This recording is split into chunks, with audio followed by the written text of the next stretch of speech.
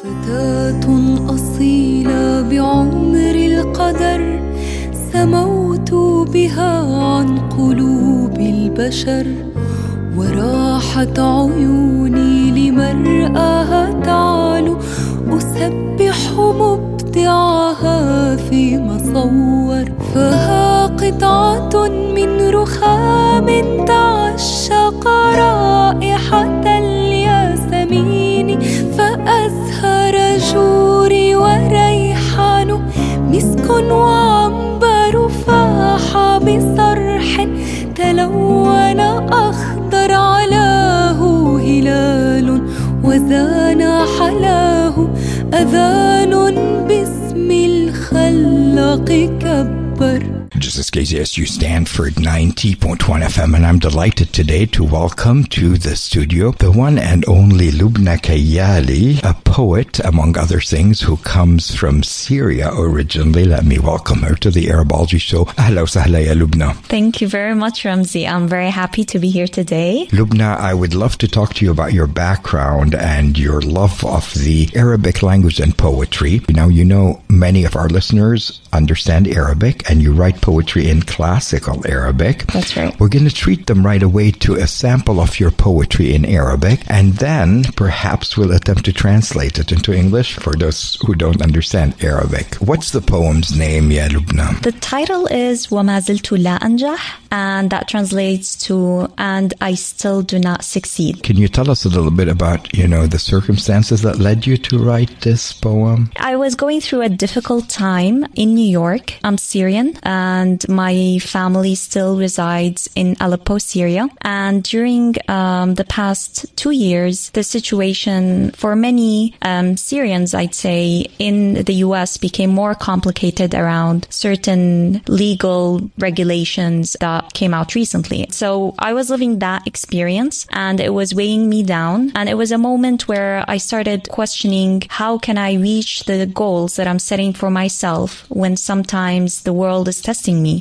Certain labels that I do not choose for myself come to define me in spite of my attempts to put forth the labels that I choose for myself. So the Syrian label, all of a sudden, while I'm very proud of it, became a tool that is being used to limit me and constrain my opportunities in life, especially that I left my family back in the Middle East. I moved to the US on my own. So I was reflecting on that experience, going through it, and I decided to write those few words to explain the journey before coming to New York and during that time. And what a way to respond to the travel ban by writing poetry from a Syrian poetess.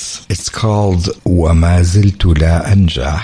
We're loosely translating it as "And I Still Do Not Succeed." Premiere right here on the Arabology Show. We're going to leave it to Lubna to read her own words, and then we'll attempt to translate it. قد قيل لي إن اجتهدت حصدت، إن طرحت 5 من 10 أثبت أن الأرض تدور، وغدوت عالمة لونك يشف وجنسك يرقى. قد قيل لي إن حفظت الأبجدية ونشدت القافية تملكت اللغة وأصبحت راقية، لهجتك تبهت ونجمك يسطع. قد قيل لي إن قرأت فهمت، وإن فهمت نجحت، فاجتهدت وحفظت ونشدت وقرأت وفهمت، ولكنني لم أنجح.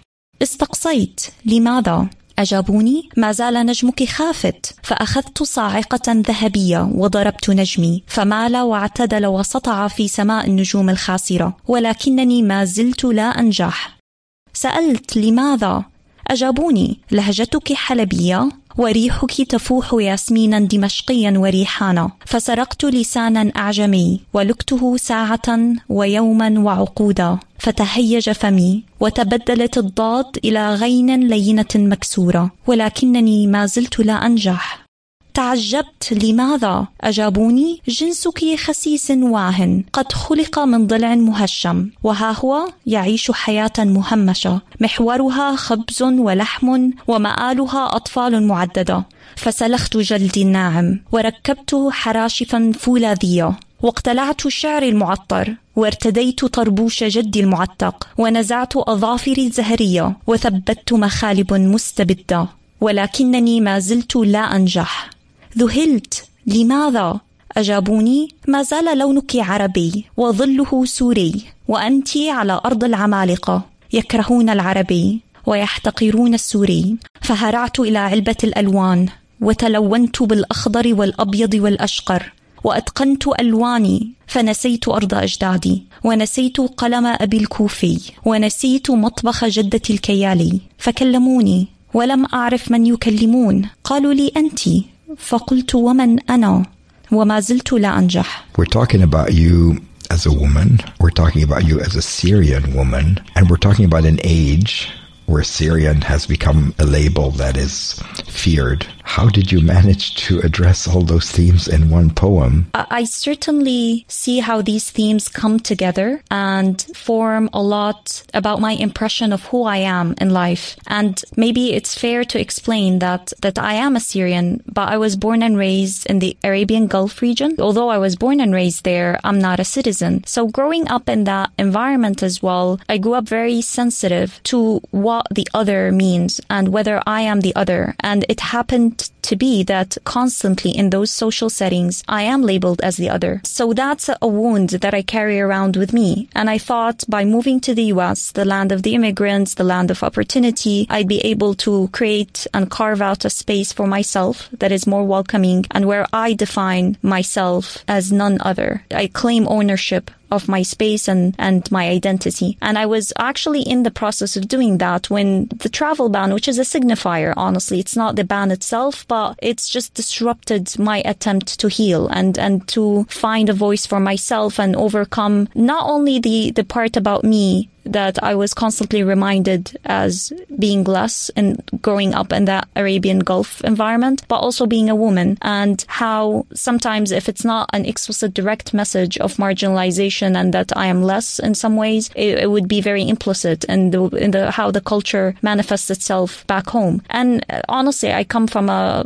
well-educated background. I do not consider my background to be exceptionally sexist in any way, but still, at the end of the day, there are these implicit messages growing up that I would absorb them and allow them to become a part of my repertoire of the resources that I claim when I'm thinking about myself and defining myself. And I realized a lot of these resources are not empowering, that I'm trying to work my way through life in spite of them, not because of them. When the travel ban kicked in and I was in that process, as I explained, to find myself and define for myself a space that I own, that theme, that painful theme of being a woman and being the other in the Arabian Gulf country came back, resurfaced.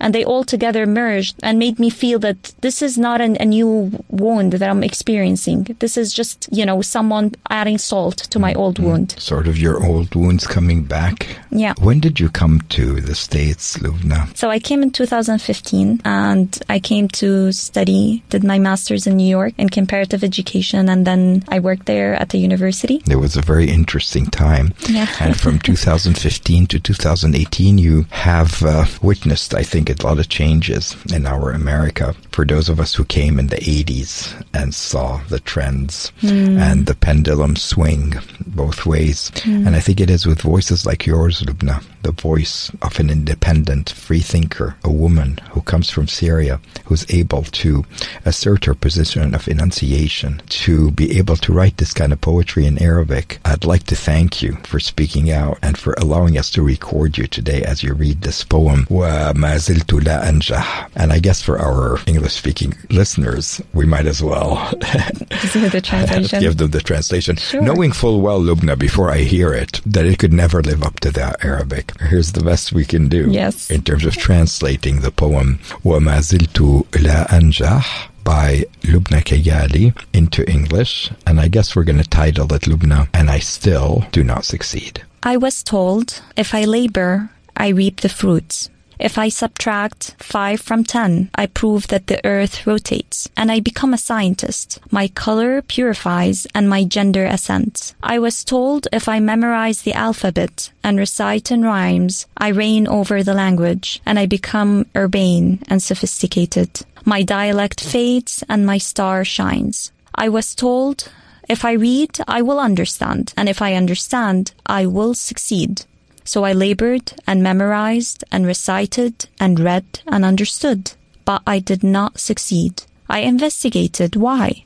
They answered, "Your star is dim." So I took a golden thunderbolt and struck my star. It tilted, then straightened, then shone in the sky of the losing stars. But I still do not succeed. I asked, why? They answered, "Your dialect is Alepian, and your scent exudes Damascus jasmine and lilies." So I stole a foreign tongue, and I chewed on it an hour, days, and decades. My mouth swelled, and my blood transformed to a broken, frail rain. But still, I'm not succeeding. I was perplexed. Why? They answered, "Your gender is feeble and despicable. It was created from a crushed rib.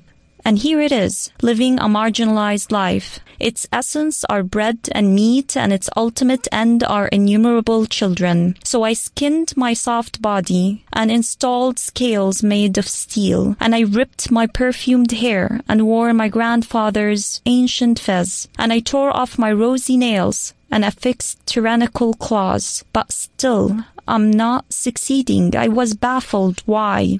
They answered, "Your color remains Arabic, and its shadow is Syrian, and you are in the land of the giants. They hate the Arab, and they loathe the Syrian. So I scurried to the crayons box and painted myself in white, green, and blonde. I walked and spoke my colors until I mastered them, until I forgot the land of my ancestors, until I forgot my father's Kufic ben, until I forgot my grandmother's Kayyali cuisine. And then they spoke to me. I did not know whom they were speaking to. They told me you. But who am I? And I still do not succeed. Lubna Kayyali, it worked, and it's our honor to be able to say that we debuted your poetry here at Stanford right here at KZSU. I know that we were going to have many more meetings, Lubna Kayyali, and many more poems to come, but thank you for this beautiful introduction to your poetry. Thank you very much for having me today and giving me this opportunity to share my story with others. I really appreciate it, and I hope it spoke to other people's experiences, because I realize ultimately we all share this experience of pain sometimes, however you want to define it. And since it's out there, Lubna, and with your permission, perhaps we can publish it on the Arabology blog so that people who listen to the podcast, for example, can, listen again and follow along with the Arabic and the English translation. Sure. Yes, that would be great, actually. You heard it right here on the air, ladies and gentlemen. The one and only Lubna Kayyali, a poet in her own rights who is able to write in Arabic and somehow fluidly translate it into an English that also reached the heart. Shukran, Lubna, for sharing your work with us. Have fun. I know it's very private for you. Thank you for having me. And thank you for coming to the Arabology show. I envision this to be one of many, many more visits in the future, inshallah. Inshallah. And keep up the good work, young lady. We're very proud of you here on the Arabology show. Thank you. This has been great. We'll be back in a moment right here with some Syrian music from Aleppo. Qulud Halabiya, perhaps. Oh, wonderful. And I'm going to dedicate that from the Arabology show to poet Lubna Kayyali, who's been my guest today. Shukran, Thank you Lubna. very much, Ramzi. I appreciate it. Thank you.